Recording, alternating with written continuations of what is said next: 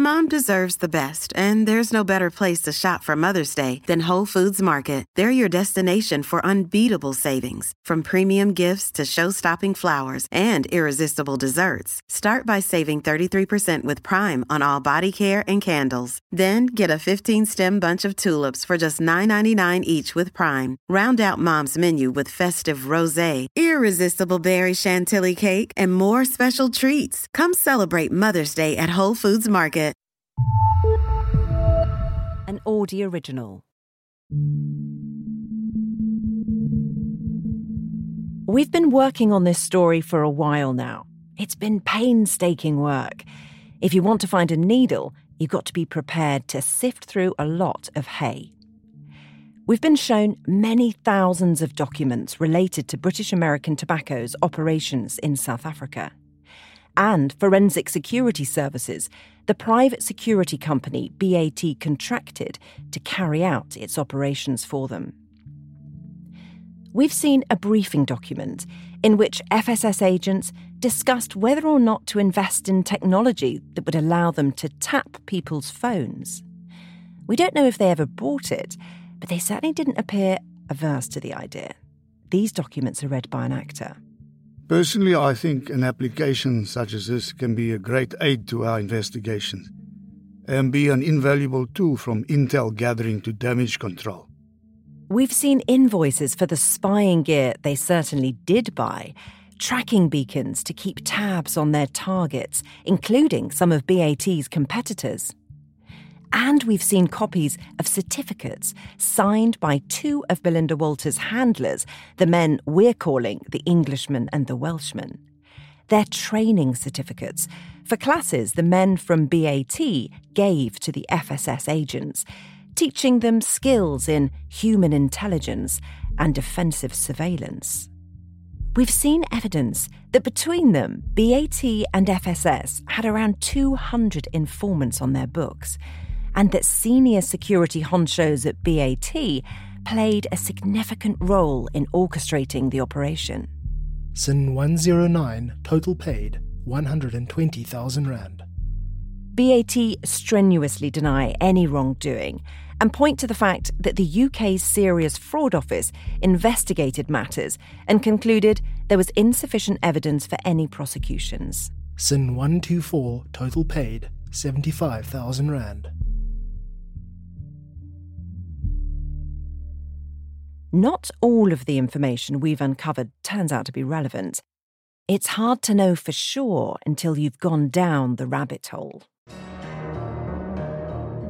We've spent an awful lot of time investigating a series of invoices and emails that revealed FSS were using a complicated web of shell companies, which seemingly existed in order to move money. South African companies called things like Vixen and Associates, or BTEC, through which FSS would funnel money that had come from BAT. Sometimes they'd even confuse themselves as to where the money was supposed to be going. The invoice is incorrectly made out to FSS. It should have been made out to Vixen and Associates.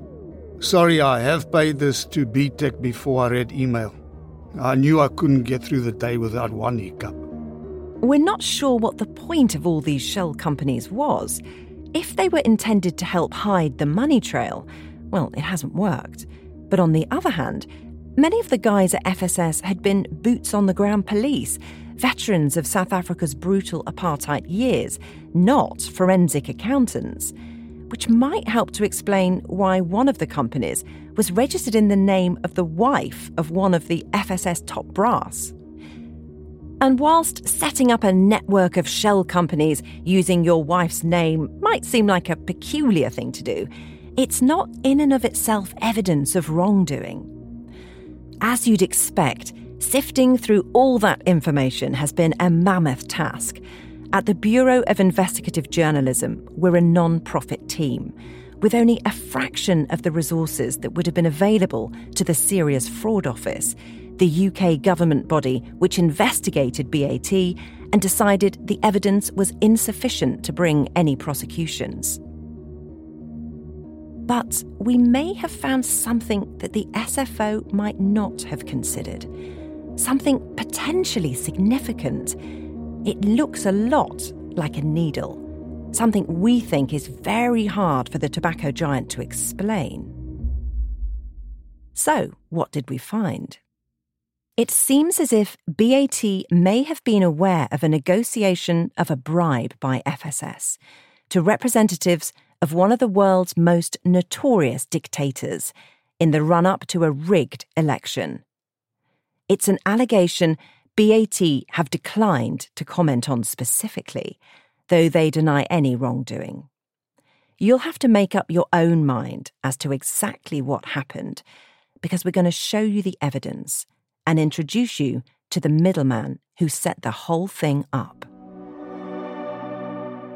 I can get you back in there, and we will meet the right people.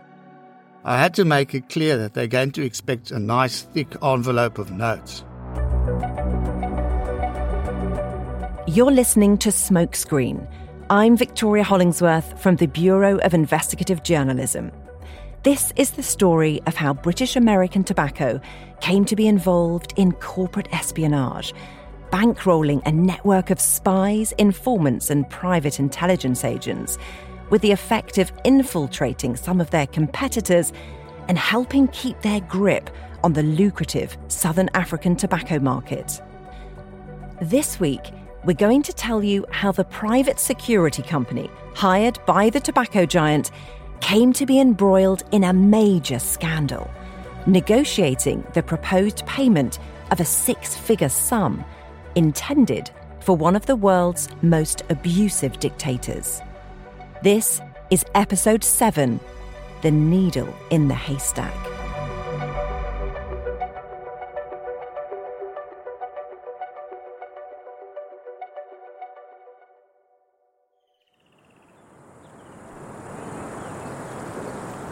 We're standing in a river that acts as the border between Zimbabwe and South Africa. We can see several young men wading their way through the water, which comes up to their hips. These people are navigating their way across the crocodile-infested Limpopo River from Zimbabwe into South Africa. You might think that they're economic refugees looking for a better life across the border, but you'd be mistaken. These people are cigarette smugglers. This was an episode of South Africa's premier current affairs programme, Carte Blanche, broadcast in 2014. The smugglers were struggling across the river with large crates of cigarettes on their heads. They slip undetected through the border fence and meet the transporter at a rendezvous point near Beitbridge. Each box contains 50 cartons of cigarettes. Cigarette smuggling has been and remains a big problem in South Africa. It's a form of tax avoidance. The cigarettes are smuggled over the border to dodge the excise duties and other taxes. It means the cigarettes can be sold much more cheaply, and by cutting out the taxman, the sellers take home a larger share of the spoils, depriving the South African public of huge amounts of money every year. It's a point that one of the programme's interviewees, an industry representative of British American Tobacco, was only too keen to stress. Since 2010, our government, by estimation, has lost more than 15 billion rand due to illicit cigarettes. The very important point is the illicit cigarettes funds, feeds and supports organised crime. So whose cigarettes are being smuggled, according to this report? One of the biggest brands making its way into the local market from Zimbabwe is Pacific, a brand produced by Savannah, a company belonging to Adam Malai, who it turns out is married to Sandra Mugabe, Robert Mugabe's niece. Adam Malai disputes this and claims it's part of a smear campaign. This is a really important point. According to the reporter, many of the cigarettes then being smuggled into South Africa from Zimbabwe had been produced by a company owned by a man called Adam Malai. He's a tobacco mogul who, it just so happens, is married to Sandra Mugabe, the niece of the much-feared dictator Robert Mugabe, who at that time ran Zimbabwe with an iron fist. Mugabe and Malai are two important characters in this story. So it seems simple enough, right? This report suggests that there is evidence of illegal smuggling. It's important to remember that Adam Malai denies this and points out that such allegations have been made for years and that his company has never been charged anywhere with any such offence. On the one hand, we have the dictator linked to a manufacturer which has allegedly benefited from smuggling. And on the other, well, it might surprise you to learn that in this version of the story, the good guy is British American Tobacco, the upstanding corporate player battling bravely against the increasingly rampant blight of cigarette smuggling. Here's that BAT industry representative again. 3 years ago, we were sitting on around 21% illicit incidents, which is already very, very high. And then it went to 26%, and where we sit today at a level of more than 30%, 31% to be exact. That means, by implication, that almost 1 in 3 cigarettes smoked every day in this country is illegal. By now, I'm sure you've realised that this story is never simple. And as ever, there are many layers we need to peel back. Let's rewind the tape. These people are navigating their way across the crocodile-infested Limpopo River from Zimbabwe into South Africa. You might think that they're economic refugees looking for a better life across the border, but you'd be mistaken. These people are cigarette smugglers. We're back, avoiding the crocodiles in the river dividing Zimbabwe and South Africa. The cigarette smugglers are wading across the water. And behind the camera, who is it that's secretly filming them? We've uncovered a document which indicates that the person who recorded this footage was an informant paid for using BAT's money. Their identifying number was SIN 182. And SIN 182 was involved in a secret mission called, and I'm not joking, Operation Banter. But SIN 182 wasn't happy. They weren't getting paid on time. And so, according to this document, the informant decided to leak the footage to the press. SIN 182 provided carte blanche with video footage taken from one of the border crossings and loading points. The producers have now incorporated the footage into her story, due to be aired this coming Sunday, the 26th of January 2014. The document then details claims that 2 FSS agents tried to get the story pulled. It says they met with the producer to have this footage taken out of the program. A compromise was reached when we could assist with the editing to sanitize the footage where possible. And the document reveals that Operation Banter wasn't the only thing FSS were doing in Zimbabwe while working on behalf of BAT. The document describes another operation in the country, codenamed Project Charlie. Project Charlie is responsible for the gathering of information and disruption of the supply line from the factory in Zim to the distribution of the stock in South Africa. This isn't the only document we've seen that shows FSS were expanding their operations outside of South Africa. We've seen evidence that they also operated in Botswana and Mozambique. And evidence also suggests they were deep inside Zimbabwe. And as part of their activities, they were seemingly focusing on the company belonging to Adam Malai, the tobacco mogul with links to the Mugabe regime. Here's Malai talking to Carte Blanche about the impact of FSS's operations against his business. Vehicles are tracked from the moment they are loaded from our factory in Zimbabwe. That's how bad it is. We heard in the last episode that FSS were willing to use all sorts of underhand methods, including against BAT's competitors in South Africa.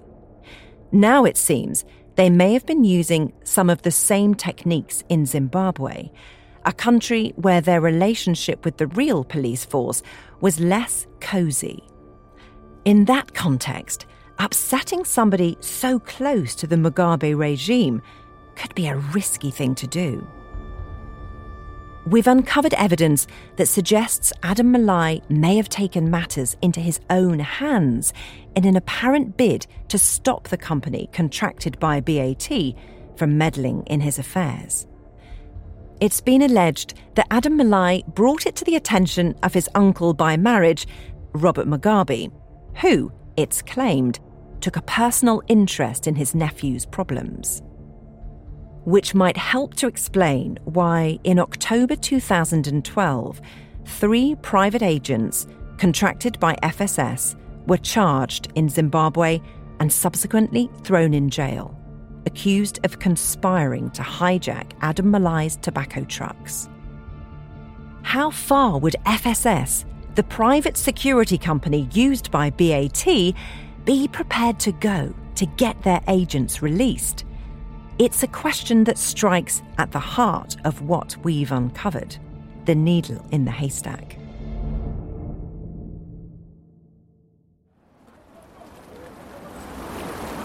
It's Monday, January the 7th, 2013. Less than a month since the FSS agents were imprisoned in Zimbabwe. We're at the seaside in Durban, South Africa. It's a warm day, about 26 degrees Celsius. We're here at the beachfront to eavesdrop on a secret meeting between 2 men.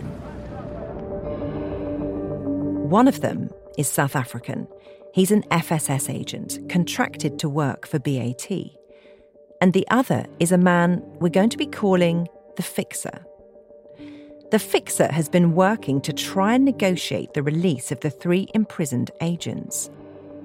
He's been meeting with a very senior member of the Zimbabwean regime. The Fixer has called this urgent meeting with the FSS agent to relay what he understands to be Mugabe's demands. The reason we know about this is because there's a record of that meeting in a debriefing document that we've managed to get hold of. It's a pretty mind-blowing read. The document is read by an actor. Monday, January the 7th, 2013. Met with the Fixer at Durban beachfront after he requested to urgently meet with us to relay a message in person from the brig in Zimbabwe. The brig refers to Brigadier General Asher Walter Tapfamane, a former minister in Robert Mugabe's ZANU-PF government and now a senior member of the Zimbabwean Central Intelligence Organization. Brigadier General Tapfamane is an interesting character. He's previously been implicated in the abduction and torture of a prominent Zimbabwean human rights activist, an allegation Tapfamane strongly denies. And the document says that the brig had bad news for FSS. The brig informed the Fixer that FSS had become a serious challenge within the ZANU-PF ranks.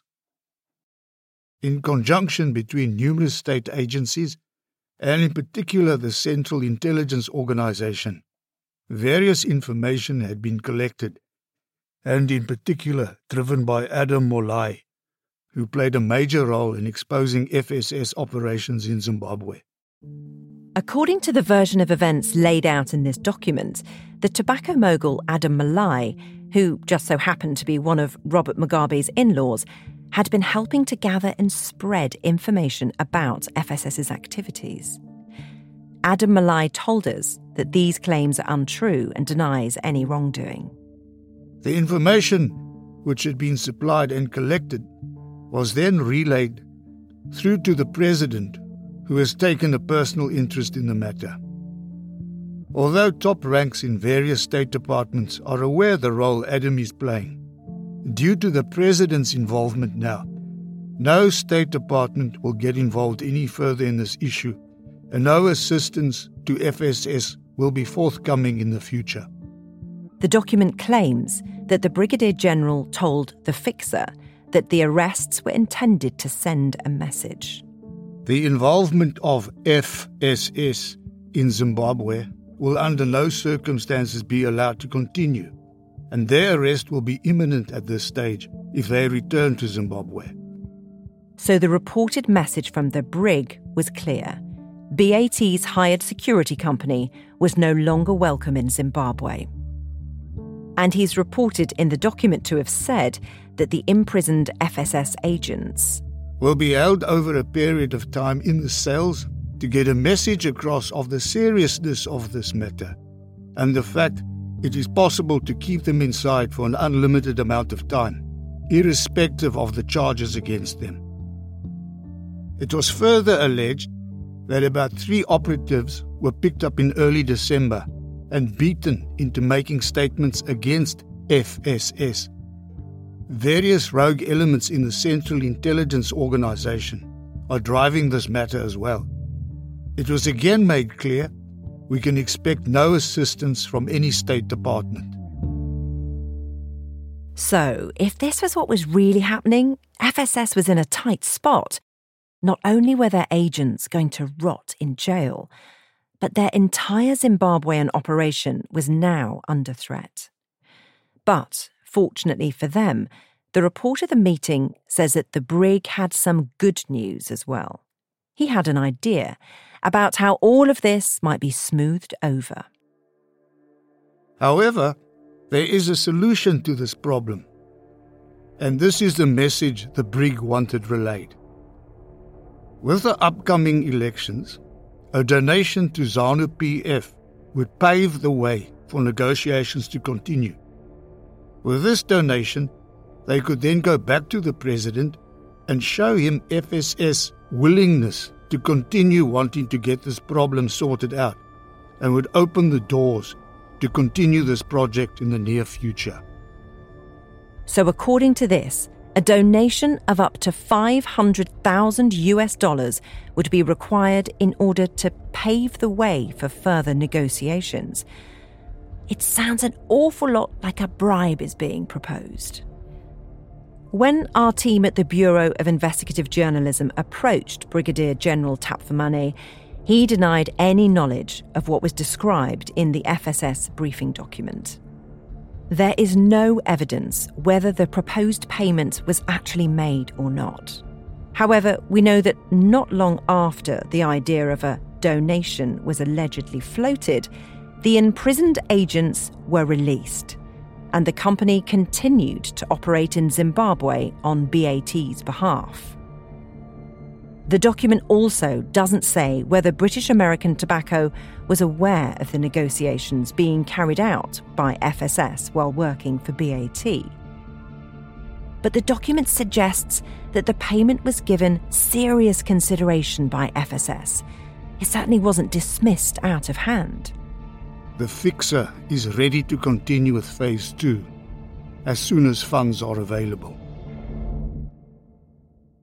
We need more, though, in order to back it up. Was the bribe paid? And if so, did BAT know anything about it? Don't forget, BAT deny any wrongdoing. To find out, we've been on a mission to try and track down the fixer. And thanks to one of the reporters here at the Bureau, a journalist called Matthew Chapman, we've managed to get hold of a phone number. So, in June 2021, Matthew gave the fixer a call. We understand they got into some trouble in Zimbabwe. They got on the wrong side of the Mugabe regime, by the sounds of it. And I understand you might have helped out as a field operative to kind of send messages between the two parties. This is a recording that Matthew made for note-taking purposes, so I can only play you his side of the call. But what I can tell you is that when this was put to the fixer, he gave a deep laugh and said, "You definitely know more than you should." The fixer was keen to find out how we'd uncovered his secret role. Yeah, we got a piece of documented evidence about that. We've actually got a colleague of ours is in South Africa at the moment, and could meet with you kind of off the records, face to face. She'll be able to discuss more, rather than us speaking over the phone. It might be. I feel like these things are always best done face to face. If you might be willing to meet up with her. Fortunately for us, the fixer was happy to talk, and so, with the help of our colleagues at BBC Panorama, he agreed to go on the record, to spill the beans as to what he knew about the secret deal. That's coming up after the break.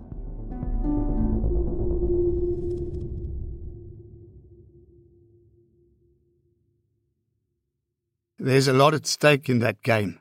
Millions upon billions of dollars.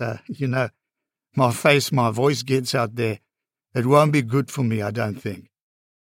The voice is an actor's, but these are the words of the fixer, who acted as a middleman for the British American Tobacco's South African private security company FSS and the Mugabe regime.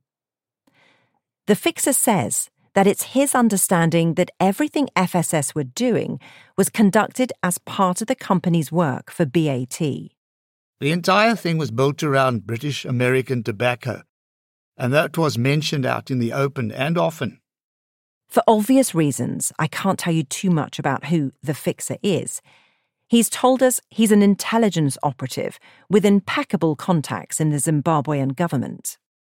I worked very closely with certain intelligence agencies as an operative within the Zimbabwean military and intelligence hierarchy.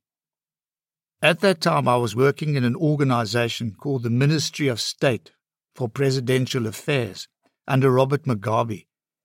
And I was an operative within that organization.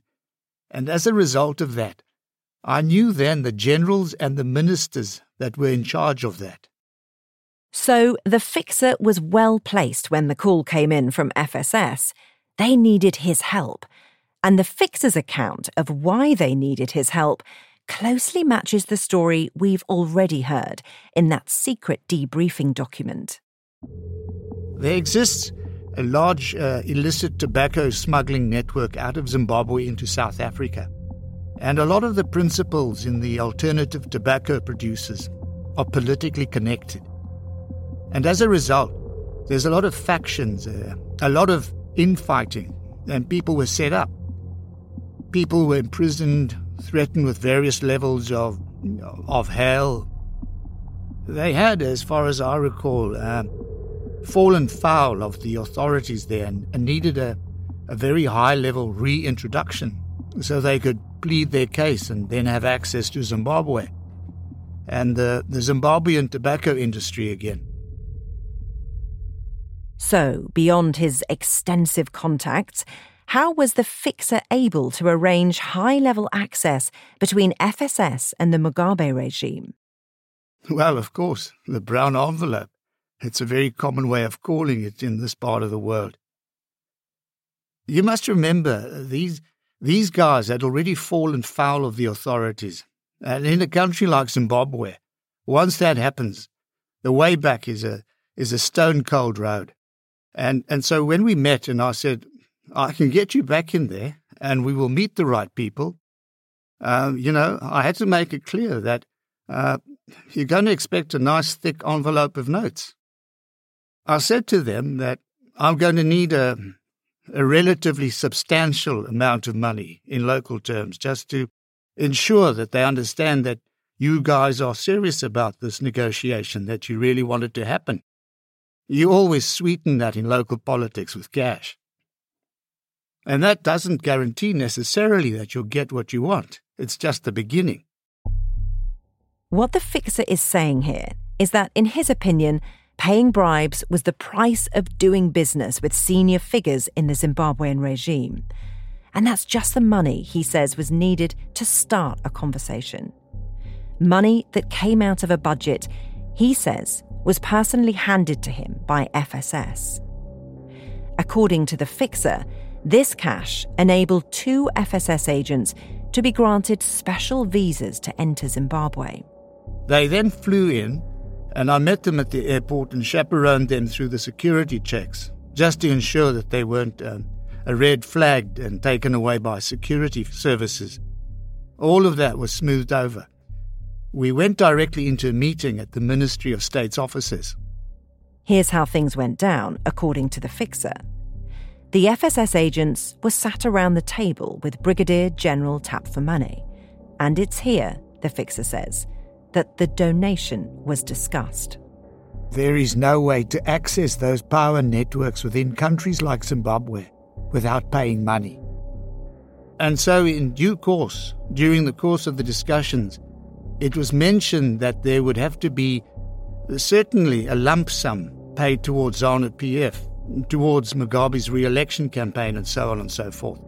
And very large numbers were discussed at that meeting, from $500,000 and upwards. He says the FSS agents didn't appear to be averse to the idea. They certainly didn't throw up their hands and leave at the mention of a large donation.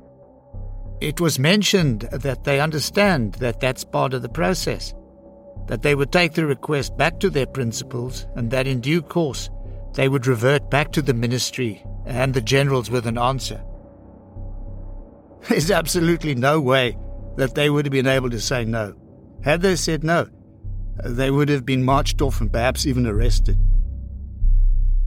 So what can the fixer tell us about the crucial question, was the proposed bribe paid? He has no concrete evidence, but believes the circumstances suggest it could have been. I believe so. I do not have evidence of that. I only made introduction and spent at least 2 or 3, 4 months working on that project at that time. But what happened was there were people released and as far as I know, FSS and associates then resumed activities in Zimbabwe and had free access to travel and to carry on their business. Proving to a criminal standard that a bribe has been paid is a very hard thing to do. The evidentiary bar is just so high, beyond reasonable doubt. And only the people directly involved would know with complete certainty what had really happened. The fixer says that having these kinds of top-secret meetings with high-ranking figures in a dictatorship can be intoxicating. Being so close to absolute power can give you a false sense of security that your secrets are safe. There's a certain confidence, when you're meeting people like high-ranking generals in the military intelligence of a dictatorship. You do tend to start feeling a little bit bulletproof. And they tend to be, though, in a formal setting. You're talking about highly corrupt activity behind very closed and very solid walls. So yes, I think they would have had a confidence that this would never break. News would never reach outside ears. But the news did leak, and the way it happened is extraordinary. The reason we have the crucial document that triggered this investigation, the needle in the haystack, is because, and I'm not joking, an FSS agent accidentally attached it to an unrelated email. And we've seen evidence that suggests someone at BAT may have known something about the proposal which was being negotiated by FSS. We've seen an email from exactly that time period, January 2013, in which it's claimed that a senior member of staff at BAT had requested more information on, quote, the pros and cons of donation to the party. The email says that the matter is, quote, urgent. Robert Mugabe was a dictator who ruled Zimbabwe for almost 4 decades. In that time, political corruption and human rights abuses were rampant, with forced disappearances and torture commonplace. And the proposed donation came in the run-up to the 2013 general election. A contest Mugabe had to fight hard to win. In the end, he won handsomely. British American Tobacco declined to comment specifically on the allegations outlined in this programme. They told us that they deny any wrongdoing and deny ever having acted illegally. They stressed to us that the UK's Serious Fraud Office had concluded in January this year, after carrying out an investigation into BAT's operations, that there was insufficient evidence for any prosecutions. We've been digging into what may have been some of the reasons behind the SFO's decision, and we've managed to unearth some interesting angles. They point to the kinds of obstacles faced when carrying out major investigations. And we haven't forgotten about Belinda Walter, the woman whose story set this whole train in motion. We've been speaking to people who knew Belinda, to find out why she seemingly got cold feet about providing her evidence to the Serious Fraud Office and why she then disappeared. That's coming up next time in the final episode of Smokescreen.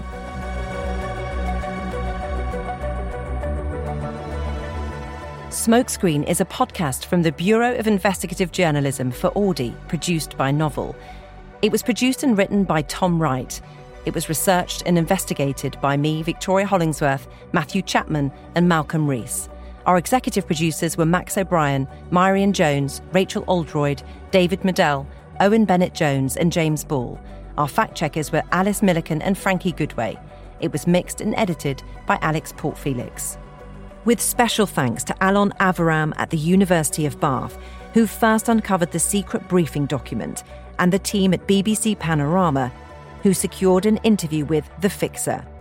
Audio extracts from South African TV programme Carte Blanche, produced by Combined Artistic Productions.